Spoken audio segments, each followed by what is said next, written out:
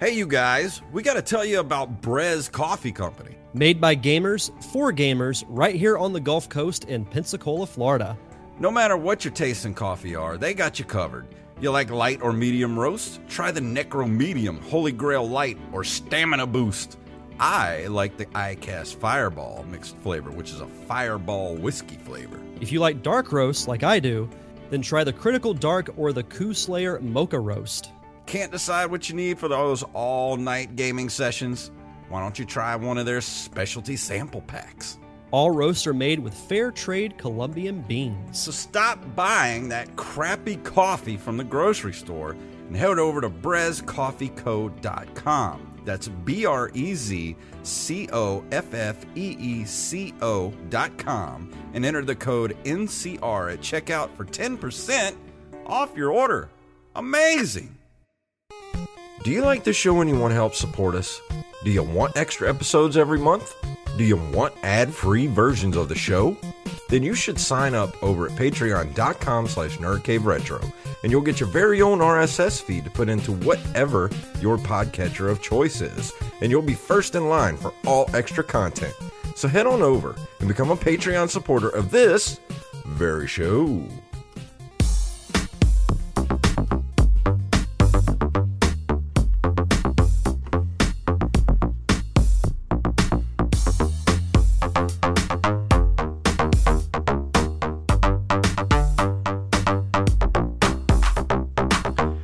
Greetings, programs, and we're back for another episode of the Nerd Cave Retro Show. My name is Jason Robbins.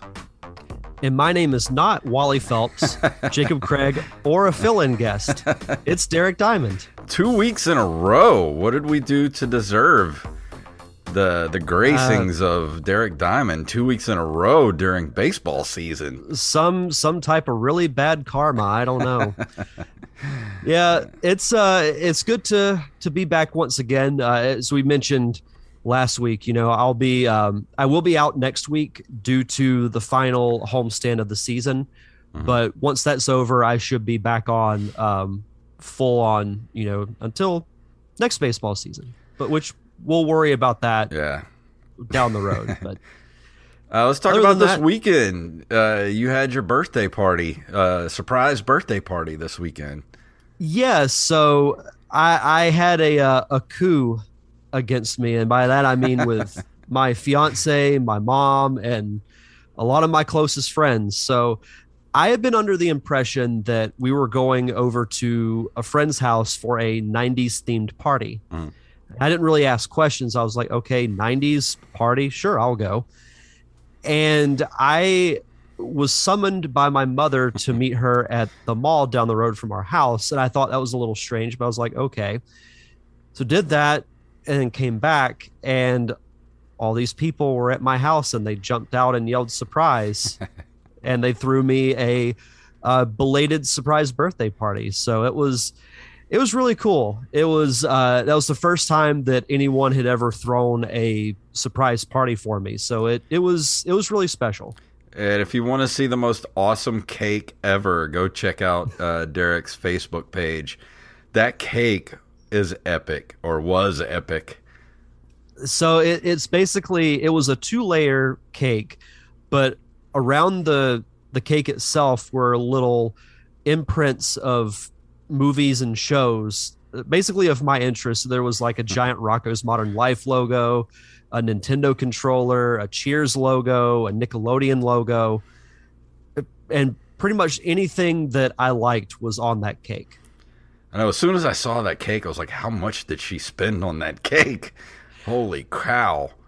I'm not sure, to be perfectly honest. I know those cakes are not cheap, but given the fact that there's so much detail that goes into it, and the cake itself was delicious. I was telling you the other day, it's like the cake that, you know, it melts in your mouth a little bit whenever you just like stick it in your mouth. It just like dissolves a little bit. Yeah. Totally worth it.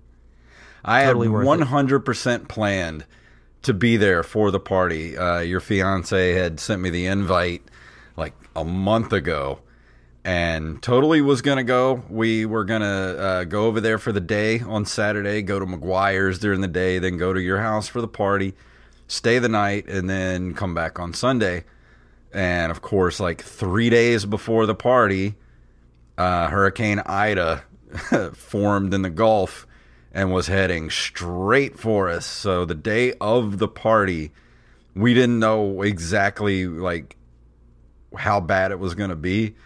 And that morning, I was kind of flip-flopping. I was like, should we leave town? Should we stay? Like, what are we going to do? And I decided, that morning we had to go over to the next town over, which is east of us, like towards Pensacola. And the traffic was ridiculous. Like, it was so backed up from the people from New Orleans trying to get to Florida, evacuating. And I was like, there's no way. It'll take us 12 hours to get there, because I had put your address into the GPS, and it was just like, if you look at Google Maps and it shows you where like the traffic backed up is, and it was just like one long red line like all the way through Alabama into Florida. I was just like, yeah, we're not gonna make it. There's no way. Even if we left at like 7:30 in the morning, there's no way we would have even made it there for your party. That's insane. That's absolutely insane. I will say this, my heart goes out to everyone in New Orleans because there's some people that, they lost their home, lost everything. Yeah, and there's no telling when the town will get power back either. Yeah, I know, because the whole grid like fell into the water. And not only that, but Houma got wiped off the map, which if you're listening to this, you don't know where Houma is. Houma is another city that's about 30 minutes south of New Orleans, one of the other bigger cities down there, and it's gone. Like my band Falls from Grace, we used to play there all the time. They had a couple of big clubs there in Houma we used to play at all the time, and that whole town is just gone. Like I've seen so many pictures. Like my girlfriend's family's from there, and the pictures are. It looked like it looked like after Katrina. Like it's just leveled. So heart goes out to all those people. Like I feel awful. Yeah, we were talking about this the other day too. It's insane how last year Hurricane Sally hit here 16 years to the day of Hurricane Ivan hitting, and then Ida hits the New Orleans area 16 years to the day after Hurricane Katrina. Mm-hmm. It was almost the same path too, because what happened with Katrina is she went up and hit New Orleans, like that southern tip of Louisiana, but then bounced up and hit the Mississippi coast dead on. And what people don't understand, they think New Orleans got hit. Like New Orleans, they think the damage in New Orleans was from Katrina. The damage in New Orleans was from the levees breaking. The Mississippi Gulf Coast is what took the brunt of Katrina. And what happened was when she hit land, she just sat there for like 12 hours just pushing water up. That's why there was like a 25-foot storm surge. And that's kind of what Ida did when it hit the southern tip of Louisiana. It's just sat there and spun for like 12 hours. It's like, just dissipate already. Like, go away. I hate living down here sometimes. Yeah, it was insane watching it on the radar. Just the fact that, because I was keeping track of it, especially on Sunday, and then just seeing where it was Sunday night compared to Monday, and it hadn't really moved all that much, because we got a lot of rain from it too. It rained really hard Sunday morning, then stopped for a bit, then rained pretty hard again Sunday evening. Then Monday it rained practically all day. And I should send you the video that I took from work. Like the rain was so hard you could barely see past the outfield. Yeah. And we have 3 flags that are hanging up, and I swear all 3 of them looked like they were just going to fly off the pole. It's those outer bands, man. Those outer bands are just as bad as the inside of the storm. It's crazy. The Mother Nature hates the Gulf Coast at the end of August. She hates us. And the thing is, like, the hurricane season had already been pretty active leading up to this. But this is usually the worst time of year when it comes to hurricanes, is late August into September. Only 2 more months of hurricane season to go. Yeah. Watch us get one in December. Yeah, no kidding. Mother Nature will hear this and be like, okay. That would suck. Yeah, that would be awful. But you ready to go into the news for this evening? Let's do it. We got some good stuff to talk about. Yeah, we do.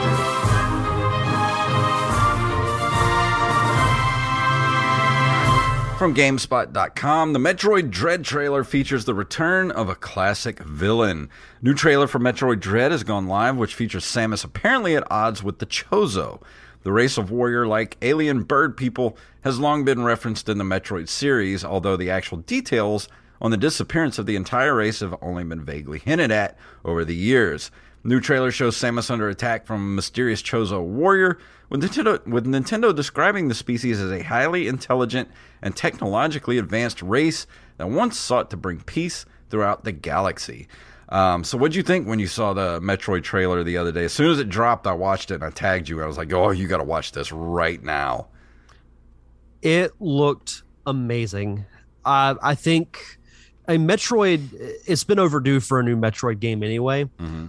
But I think watching the gameplay and seeing what they're going to do story-wise, because correct me if I'm wrong, didn't the Chozo also build Samus's suit? I'm not sure. Did they? I want to say they did. But because isn't that the reason the suit came to life in which one was that where Samus actually had to fight her suit? Which Metroid was that? Do you remember? That was Metroid Fusion. Yeah. There's also the Metroid Prime series. She also fought a dark version of herself. Okay. But no, Metroid Fusion, she fought a virus that took her form. Oh, that's right. Which is cool because this takes place after Fusion, which is why she has the partial blue armor, because it's the same one from Fusion, but it's just slowly starting to transform into her old power suit form, which I think is a cool little Easter egg. But I thought the trailer looked fantastic. Oh, man. This is going to be a day one purchase for me. Oh, me too. Just the gameplay alone, they didn't even need to show me the cinematics. They just needed to show me the gameplay, because the gameplay itself is insane looking. Especially if you're a fan of that side-scrolling Metroid type of game, because it's got new kind of like 3D, almost realistic graphics, but very stylized. It's a side scroller. Man, it's going to be amazing. It's going to be absolutely amazing. I have total faith that Nintendo is going to drop what's going to be probably one of the best Metroid games ever. I think so too. Yeah, October 8th can't get here soon enough. Too far away. It's a whole month from now. It'll be here before you know it. I mean, we're already in September. Yeah, but still, it's a whole month. Which is insane. I want it now. I want it all, and I want it now. Our next story was sent to us from Mr. Armez Jackson and comes to us from NintendoLife.com. The Game Boy Advance is getting its first commercial release in 13 years. Damn. Richard Nickel is bringing Good Boy Galaxy to the console, as well as other platforms such as Steam and Switch. This platform adventure game stars Maxwell, a space-age pup who explores unfamiliar worlds, makes strange new friends, and contends with mysterious forces. Good Boy Galaxy will feature jam-packed levels with multiple routes, 50 different characters to befriend, secret areas and hideaways to be discovered, as well as a wide array of beasties to blast. There's a demo available now if you want to give it a spin. Nickel has already gotten the game in front of some pretty influential developers, including Supercell creative director Paul Chambers, who has this to say: "Super crazy what you have done. Seriously, well done. It's a proper love note to classics, and I feel it." There was the Kickstarter funding target is £18,000, I assume is what that is. Mm-hmm. Of which over 3,000 has been pledged at the time of writing. Funding options include a digital version for the GBA, which you can play via emulation or on a flash card, or on a downloadable version for Switch/Steam, which is also £18.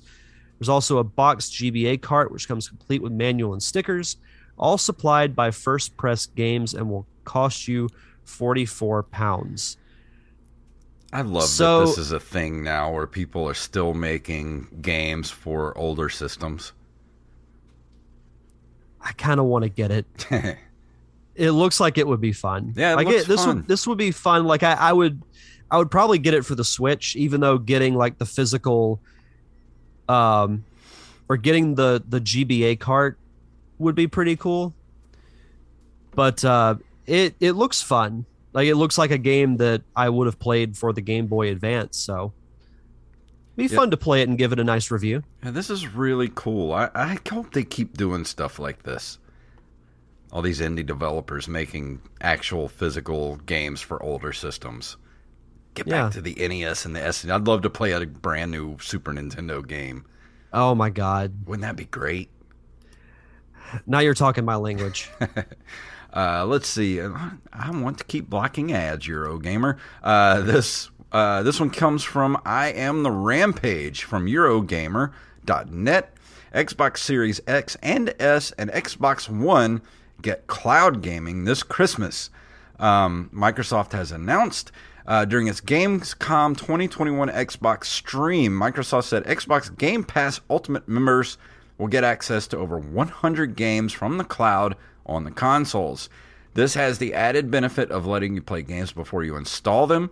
Microsoft uses the example of Sea of Thieves and the ability to jump into a multiplayer game with friends as soon as you get an invite and without having to wait for an install. Cloud gaming also means Gen 9 only Xbox games, what Microsoft calls current gen games, such as Microsoft Flight Simulator and The Medium, are playable on the last gen Xbox One via the cloud. It supports up to 1080p and 60 frames a second. That's the same performance Xbox Cloud Gaming currently offers across PCs, phones, and tablets. I like this new world we're moving into of cloud gaming. I think Microsoft is really the one kind of leading the way to where we could do cloud gaming like this and not have the lag that has been experienced in the past with cloud gaming. Yeah, I think if anyone's going to lead that charge, it should be Microsoft. I feel like they would be best equipped to handle it. Because I don't know if you've played anything on PS Now, but you can stream a lot of games on there, and it's kind of bad. Like the lag and if your connection is not good enough, you will just straight up get dropped out of the game. And it's not great. I have good internet, so it's not the internet. I think it's just the PlayStation Now network just really isn't up to snuff. Well, hopefully Microsoft will be able to perfect it, and then Sony and maybe eventually Nintendo will want to do that. That's what I was thinking. I was like, because Microsoft and Nintendo are buddy these days, come on, man. Just give me the entire NES, Super Nintendo, Game Boy library, everything. Just put it all in an online library, accessible through the Switch or, whatever Nintendo, like whatever, even the Microsoft, even the Xbox, whatever you want to do to access that library of Nintendo games, just give it to me. I need it. I mean, it would be the simple thing to do. So they probably won't. Yeah, they won't do that. Yeah. But that's actually a good segue to our next story, which is also comes to us from Armez Jackson from NintendoEverything.com. Rumor: Nintendo Switch Online to add Game Boy and Game Boy Color games soon. Rumor has it that Nintendo Switch Online will be adding Game Boy and Game Boy Color titles, but Game Boy Advance will be left out. The speculation ties in with a 2019 data mine in which 4 emulators were uncovered within the official NES Switch app. One of these, which goes by the name Hyoko, is thought to be for Game Boy and Game Boy Color.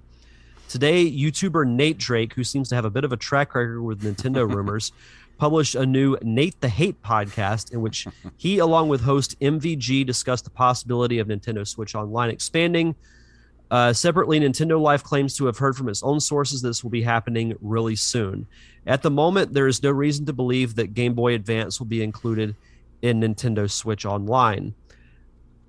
Why not? Is kind of my thing. The Nintendo was one of those companies where I feel like, they're gonna let's be honest, the past probably year of Super Nintendo and Nintendo Online releases have been tepid at best. And I think all of a sudden Nintendo's going to be like, here's 50 Game Boy and Game Boy Advance games. Have fun. And we'll be like, oh, Nintendo, we love you for another 5 years, because we'll probably get nothing after that. I feel like a broken record when I say this, but I don't understand why they continue to hold all of these games back, and they release things like Jelly Boy and Prehistoric Man. Yeah, I tried to play some of those not too long ago, and not my thing.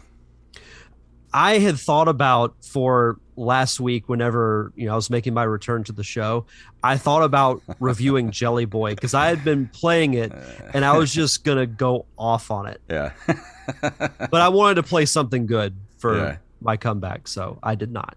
Which we got something good we're gonna review when you come back after next week. We've been both playing. Yes. We think you people are gonna enjoy it too, so I can't wait. We're gonna do a dual review when Derek comes back in 2 weeks.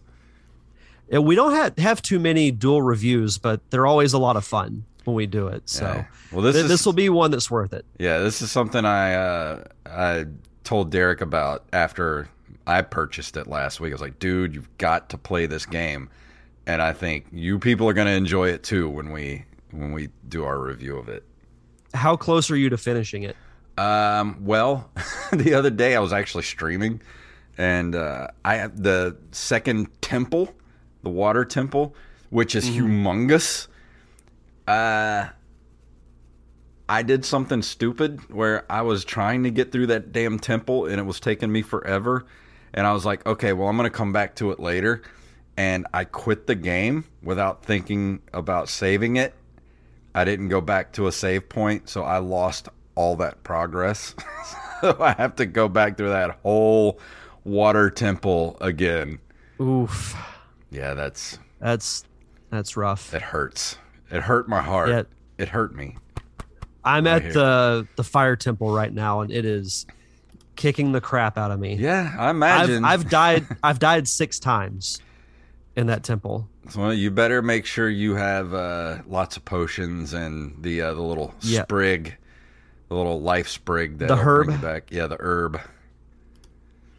Yeah. It's just like I'm like it's a far walk, so it's a fun game, but it's definitely not forgiving on some things. No, it is not. For our last story, this also comes from RMS Jackson. From NintendoEverything.com, Atari is putting Centipede Recharged on the Switch. Publisher Atari, along with the developers Atom Vision Studios and Sneaky Box Studios, have announced that they'll be releasing the neon-fueled reimagining of the arcade classic on Switch, due out digitally on September 29th. Let's see. The overview of the game is initiate insect extermination in this widescreen glow-up of one of the greatest arcade games of all time, which I will say is... I've got the little mini arcade here of Centipede that I keep right next to me all the time. The rules are the same as the 1981 game. Shoot the centipedes as they descend the playing field and contend around the shot-blocking and path-altering mushrooms they leave behind. New to Centipede Recharged are power-ups dropped by the spider, such as explosive bullets, spread shots, and a devastating railgun. You can do high scores in arcade mode, either solo or with new simultaneous couch co-op feature. Tackle more than 24 challenges that test bug shooting prowess and introduce clever uses for the new power-ups with additional challenges exclusive to the Atari VCS, which we haven't heard much about that too much lately. Let's see. There's global leaderboards and earn more than 15 achievements. I might have to give this a whirl when it comes out. It's going to be $9.99 on the Switch eShop. And does it say when it's going to drop? Does not say. Oh, yeah, September 29th. So that's like 3 weeks from now, 2 weeks or 4 weeks from now. I think this is going to be pretty cool because I love Centipede. Centipede was always one of my favorite Atari games when I was a kid. One of the 5 best games you can get for the Atari 2600. It can tie you over until Metroid Dread comes out. Yeah. I'll play it for a week or two, and then Metroid comes out, which is going to be chef's kiss. I'm preemptively saying it now. Metroid is going to be epic. I think it will be too. And this Centipede Recharged is pretty cool. You know, it always piques my interest whenever I see like the classic Atari and arcade games get like a little makeover, like add little features to it, and it's re-released. So surprised they've never done a Q*bert re-release like with new stuff. He's too foul-mouthed for today's generation. Yeah, I guess so, because I've got another little machine over here that Mario is on right now. My little glowy Mario. He's on top of a little Q*bert arcade cabinet back there. Nice. Yeah, that is surprising, though. But coming up next, we have This Month in Video Game History.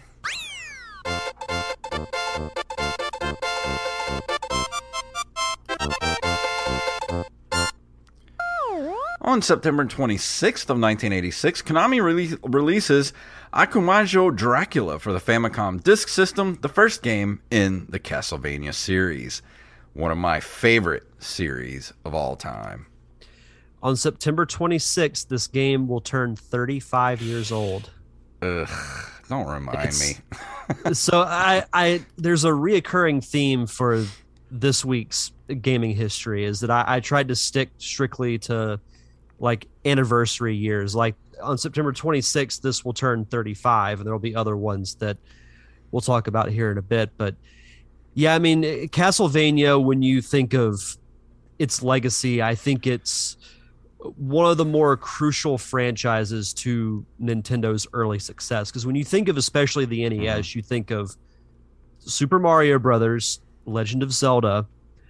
I think Mega Man is up there too. And then I think in that same level of Mega Man is Castlevania. Oh yeah, Castlevania and Contra, like those are like the when you think of Nintendo, those are the first games that pop in my head.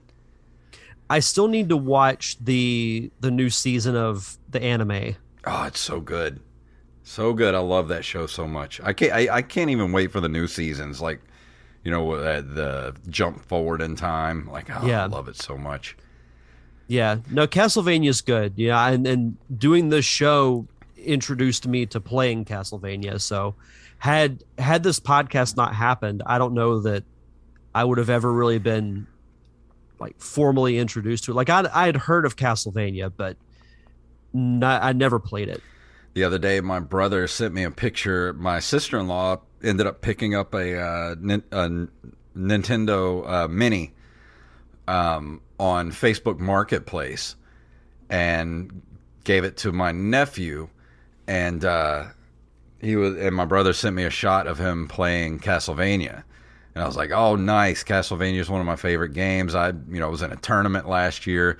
I didn't beat Dracula, but I got to Dracula, and he's a tough boss to beat, man. It's one of those games that it's a very specific pattern to beat him.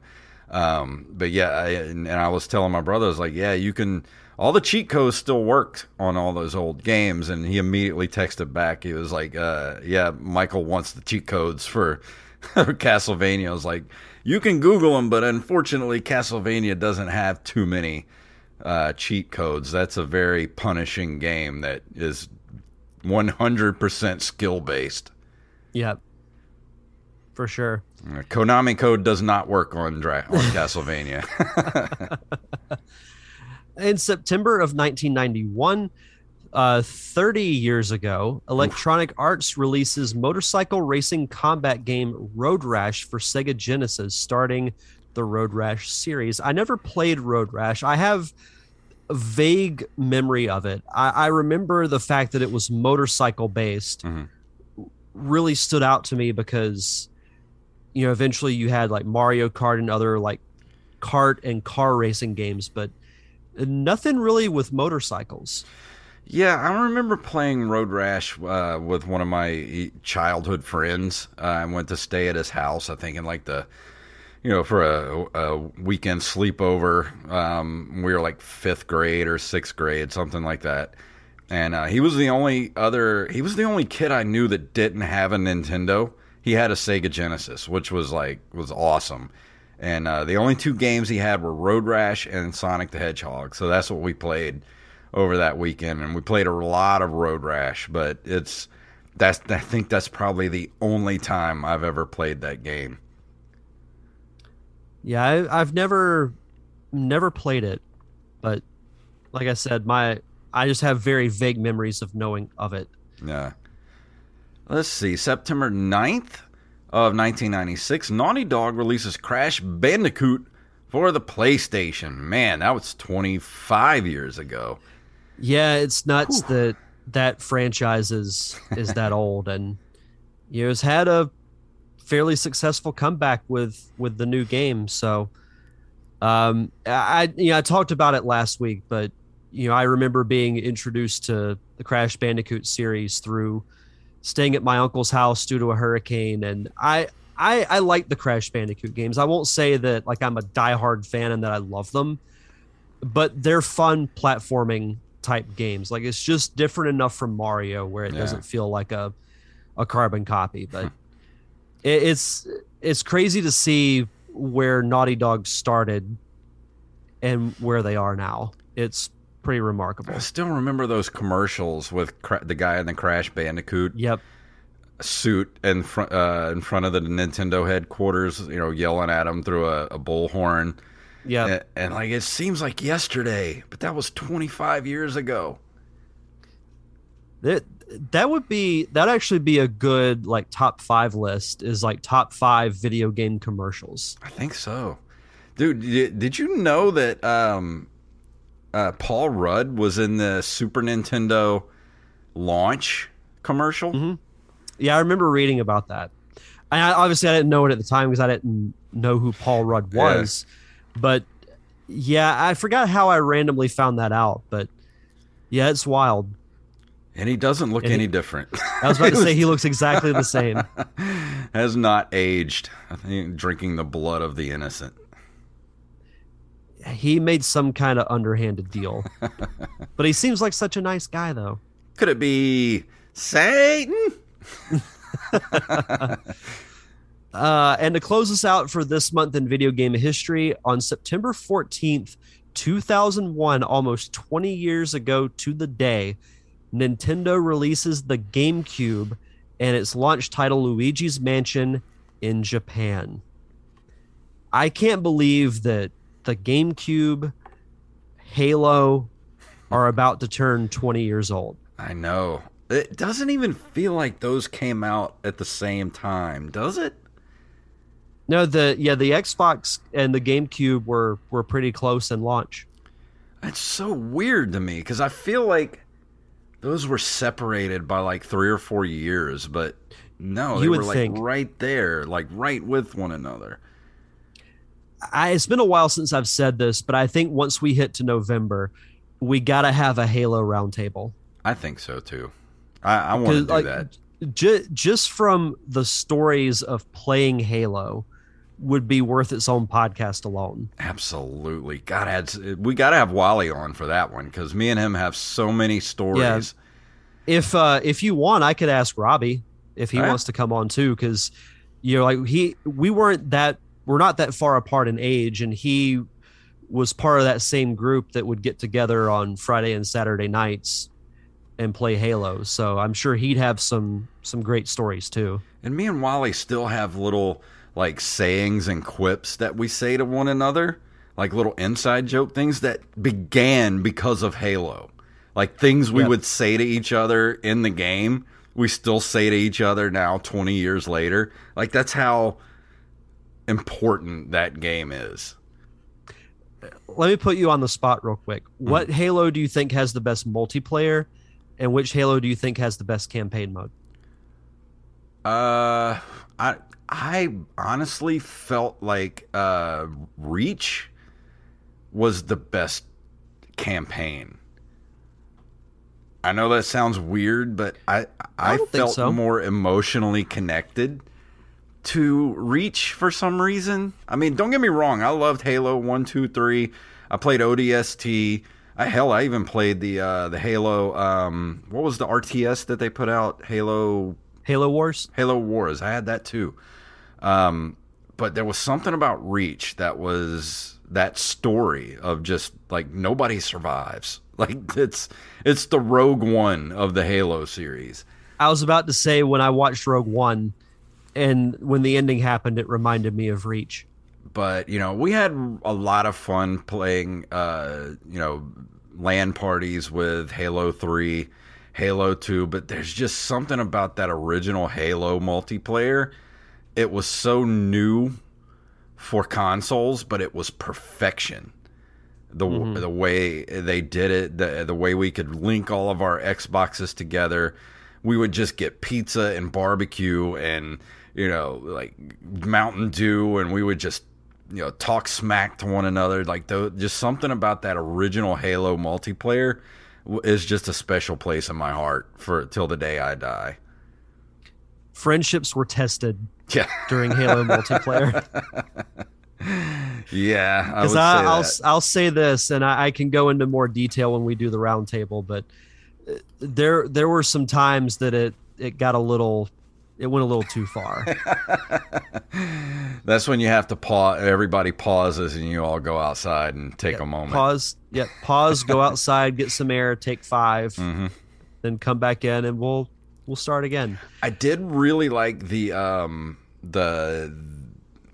creator mode. Was it Halo 3 that had the creator mode, or was it Reach for the multiplayer that had creative mode where you can go in and like design your own maps? I want to say it may have been Reach. UNOC, welcome to the chat room, said Halo 3. Okay. It must have been Halo 3, I think, because I had a lot of fun just designing my own maps in that game. Yeah, like for me, when it comes to campaign, I enjoy Halo 2 the most. When it comes to multiplayer, I have more memories of Halo 3 than any other. Like I have a lot with LAN parties and playing that original Halo multiplayer for the original Xbox. But my friends forced me to get Xbox Live for Halo 3 because that's all they wanted to do. Yeah. And I was tired of getting my ass beat all the time. So I said, okay, I'm going to get Xbox Live and I'm going to get better. And that's like what I would do most evenings was just play Halo 3 on Xbox Live for like 2 hours a night. Yeah. Fun times. Those were heady times back in the early 2000s. Yep. But now, before we go into the review for tonight, Derek has shout-outs.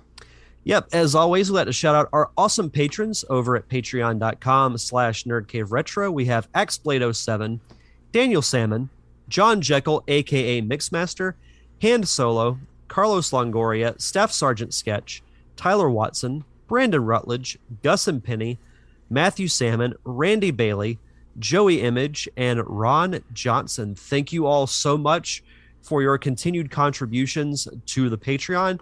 And because you've kept us at the $50 level, we continue to do fun commentary tracks, just like our newest one, Big Trouble in Little China, which we recorded yesterday. So fun. Yes, it was. And you can check that out now on our Patreon. If you want to vote on other commentary tracks, I believe we're doing another poll for this month. Vote on some of our reviews. I know you and I both post polls every now and then asking for the subscribers to pick what games we review and other fun things as well. So If you want to be a part of our awesome community, just head over to patreon.com/nerdcaveretro.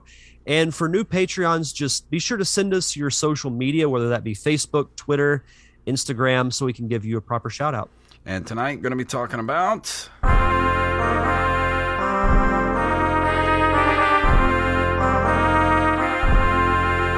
Kick it.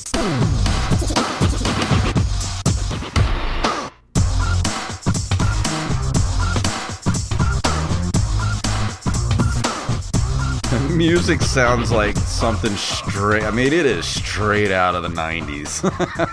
Oh, yeah. Yeah, this is a game that won a Patreon poll like 2 months ago, and I've been meaning to review it, but just the way everything that's happened over the last month and a half, like as soon as this won the poll, like 3 days later, the whole Blizzard Activision stuff went down, so it kind of got pushed back. But what I'm talking about is The Lost Vikings. It is a puzzle platform game developed by Silicon and Synapse, which is now Blizzard Entertainment. Published by Interplay. It was originally released for the Super Nintendo in 1993, then subsequently released for the Amiga CD32, MS-DOS, and the Mega Drive Genesis systems. The Genesis version contains 5 stages not present in any other version of the game and can also be played by 3 players simultaneously. Blizzard re-released the game for the Game Boy Advance in 2003, and in 2014 the game was added to Battle.net as a free download emulated through DOSBox. And I don't know if anybody knows this that plays things like Heroes of the Storm, which is Blizzard's MOBA that they give for free. You can play for free. They actually added the Lost Vikings as playable characters in Heroes of the Storm. So, because this was the very first game that the Blizzard ever made back in 1993. But yeah, this is a weird game that it's kind of hard to describe. It's a platforming puzzle game, and you're playing 3 different Vikings that have 3 different powers. You have Eric the Swift, Balog the Fierce, and Olaf the Stout. They get kidnapped by Tomator, Emperor of the alien Croutonian Empire, for an intergalactic zoo. And you have to go through the ship with these 3 characters in order to escape. They each have their own set of skills. I think Eric the Swift is the one that can run and jump very far.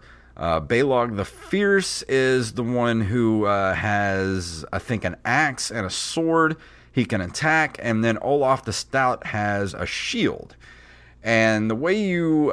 it's sort of a rock, paper, scissors sort of a basis, I guess you'd say. Like, you go through the levels, and you have to use the strengths of all 3 in order to get through the levels. Like, you have... you use Olaf the Stout with his shield to sort of block enemies and things like that. You use Eric the Swift to get to certain places where he's got to hit switches and things like that, because he's the only one that can jump. The other ones have to use elevators and things like that to get to where they're going. But Olaf the Stout, he can use his shield not only as a shield, but he can use it as sort of like a glider through the level. Like, you can glide to certain places. I've never actually played anything like this before. It was very interesting because the only way to get through each level is you have to use all 3, and you switch between them by using the shoulder buttons on the Super Nintendo controller. And you have to... It takes a while to get through each stage. I mean, I'm sure there are people that speed run this game, which that's something like I'm gonna have to look for that, see if people actually speed run this game, because that would be amazing to watch. But it's a lot of trial and error with this game. I put quite a few hours into this game, and I finally got like probably 6 or 7 levels in before I got to the point where it was just like, I just couldn't go any further. Like it just like each level, cranks up the difficulty as you go. And not that it was frustrating. It's just sort of like it tends to get kind of old after a while. Like it's not something that I want to keep doing. And that's my only complaint with the game is it's very daunting sometimes, like trying to switch between the characters. I mean, it's very smooth. Don't get me wrong. It's smooth to move between characters, but it tends to get kind of tiring after a while. Funny enough, I was about to ask, did you control, like, were all three on the map at the same time and you have to switch between the three? Yeah. So I remember, because when you mentioned the name of the game you were going to review, I didn't sound familiar, but as soon as I saw the box art, I knew exactly what game you were talking about. And I get some Secret of Mana vibes in the sense that you have to do the same thing. You have these three characters that have different abilities that you have to use to get you through certain points of the game. So it's interesting because I didn't know that there was another game out there like this, much less for the same console. So that's actually a pretty cool little factoid. Yeah, it's a good game. Like the music's great, the graphics are great, it plays really well, plays better than I thought it would. Like I thought it was going to be kind of daunting trying to control, three characters at the same time. It's not as bad as you think it would be. But for being a 30 almost 30-year-old Super Nintendo at this game, it's really well made. Like I could see them putting this on the Super Nintendo Online on the Switch. I don't understand why it's not there. Like this was a pretty big game back in the day. But this definitely would have been something I would have probably finished as a kid and put the hours into it. But as an adult, like it just not really my flavor of game. Like I would much rather have played like just a straight platformer because it's just like I enjoy the puzzle aspect of it, of trying to figure out how to use each person in each level. Like you use Balog, like he's the only one that has a weapon, like so he's the only one that can kill enemies. But and you have arrows too. You have a bow and arrow which you can use to like hit switches and things like that, because you have to use Eric, who can actually jump to, like, you use him to like get to certain parts, and you hit a switch which turns on the elevator, which then you can get the other two guys where where Eric is, and then you use Olaf to block like shots from other enemies while Balog comes in and kills with the sword. So you gotta really be kind of quick on the draw with switching between the characters.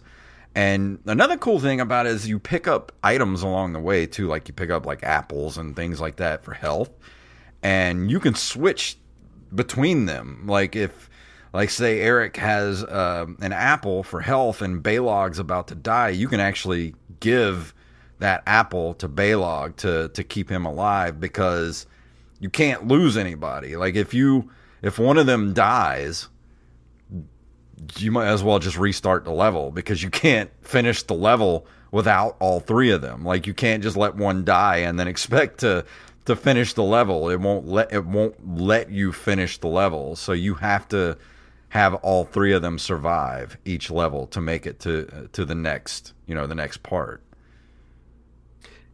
So the Lost Vikings was re-released as part of the Blizzard Arcade Collection in February of this year to celebrate the company's 30th anniversary. It is available for Windows, the Switch, PS4, and Xbox One if you want to get your hands on that. I'm with you, though. I feel like this should be a game that's on the SNES online store. That's probably why it wasn't on there, because it's on, like you said, it's part of that package, which I can understand that. Blizzard wants to make money off of it. I mean, hell, I'm sure any video game company would want to still make money off a 30-year-old game. I mean, who wouldn't? Yeah, it also says here that computer gaming world called The Lost Vikings a clever blend of comedy and role playing, and that it's a unique puzzle solving adventure, great for people who enjoy using their cerebral cortex along with their hand to eye coordination. And just like the name alone, and then from what little I watched a little bit of gameplay and I've seen some screenshots of it. It does look like it has a certain blend of comedy to it, which I think is good. Yeah, I mean, from the character animations and like the little cutscenes that they have, it's really cool, and it's a really pleasant game to look at and listen to. Like you listen, the music's great. Just go check out the soundtrack on YouTube, and the music's it. You can definitely tell that from the beginning, Blizzard had a knack for making good games, even though they've kind of taken quite a tumble from the top of the mountain. Like, they've really fallen from grace and fallen out of favor. I personally am not going to play any more Blizzard games until they get their act together, which is probably going to be never, but that's my choice. I choose not to support those companies. Like, I really wanted to get Tony Hawk's Pro Skater remake, but it's an Activision game, so guess what? I'm not going to buy it, not going to play it until you get your behavior under control, Activision. But yeah, we're not going to. We did a whole episode about that, so if you want to go back and listen to that, you can go listen to it. But that's the reason why this game kind of got pushed back, because I felt like it would have been in bad taste to review this game during the middle of all that controversy.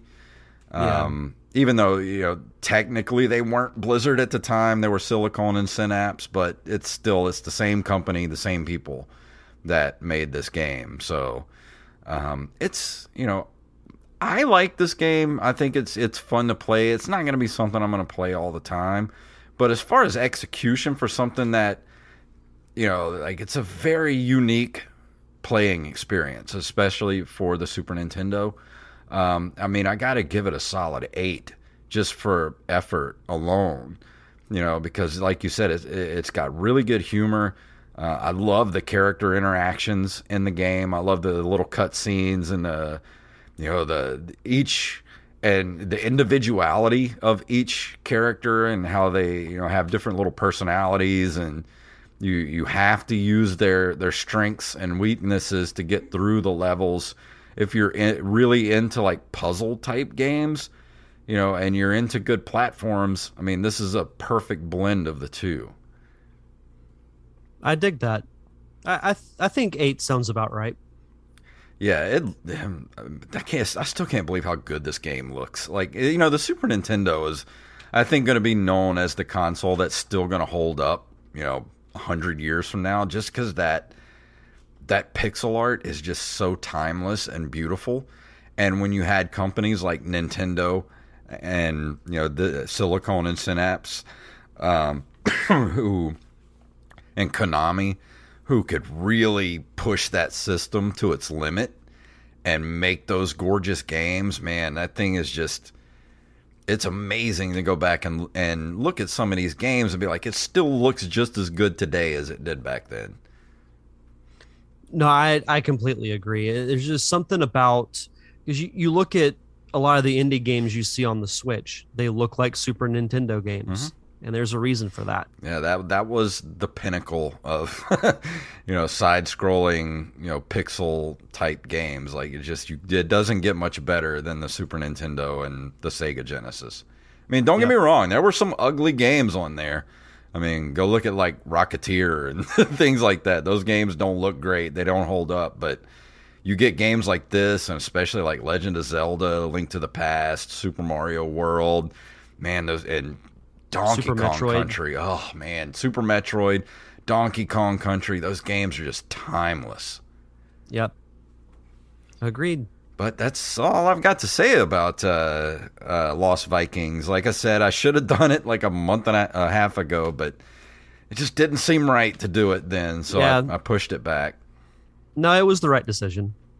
But I enjoyed it. And if you want to spend money on it, and I can't tell you what to do. I mean, if you want to support Blizzard and Activision, you know, go play it on the Switch. But I mean, if you have a Super Nintendo or a Retron or something, I'm pretty sure this game is not that expensive to go to a retro store and pick one up. Yeah. But that's gonna bring us to the end.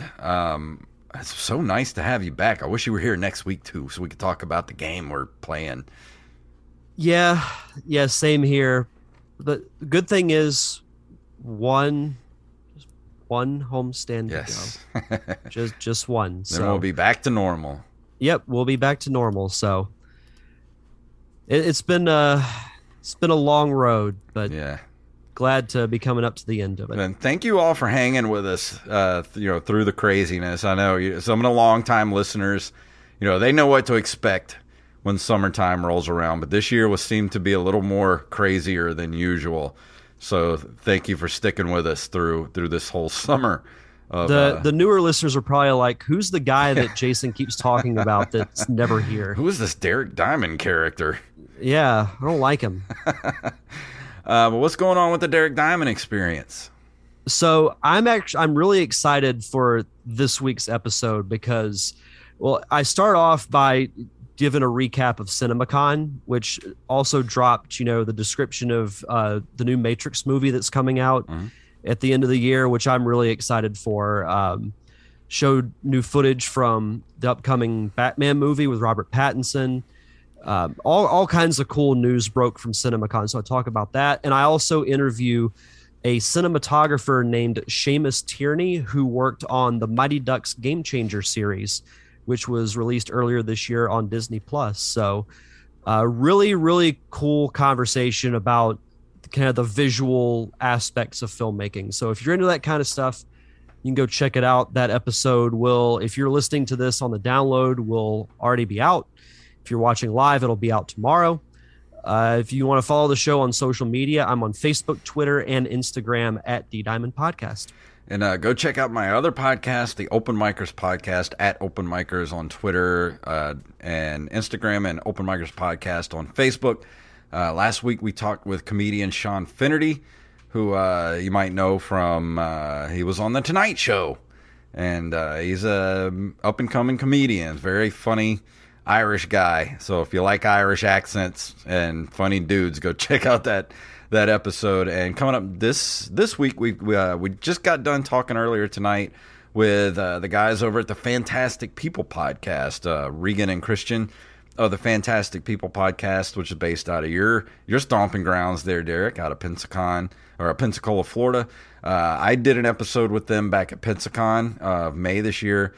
They just put out an episode with our mutual friend Steve Wise, who talked about Star Trek, and he just got done directing a TV pilot starring Jason London and Corin Nemec.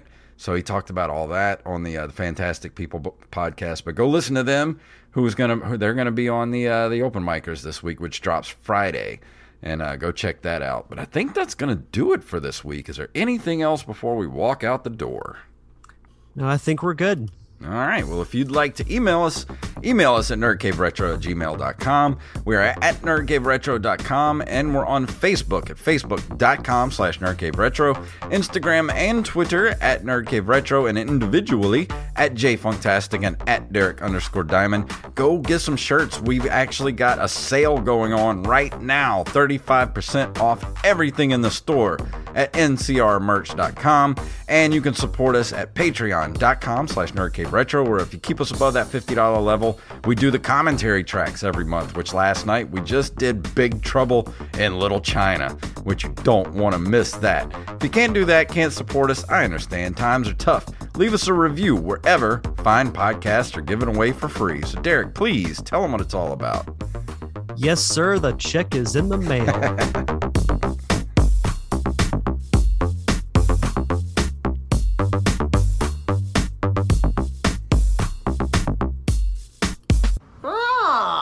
A fellow checker, eh?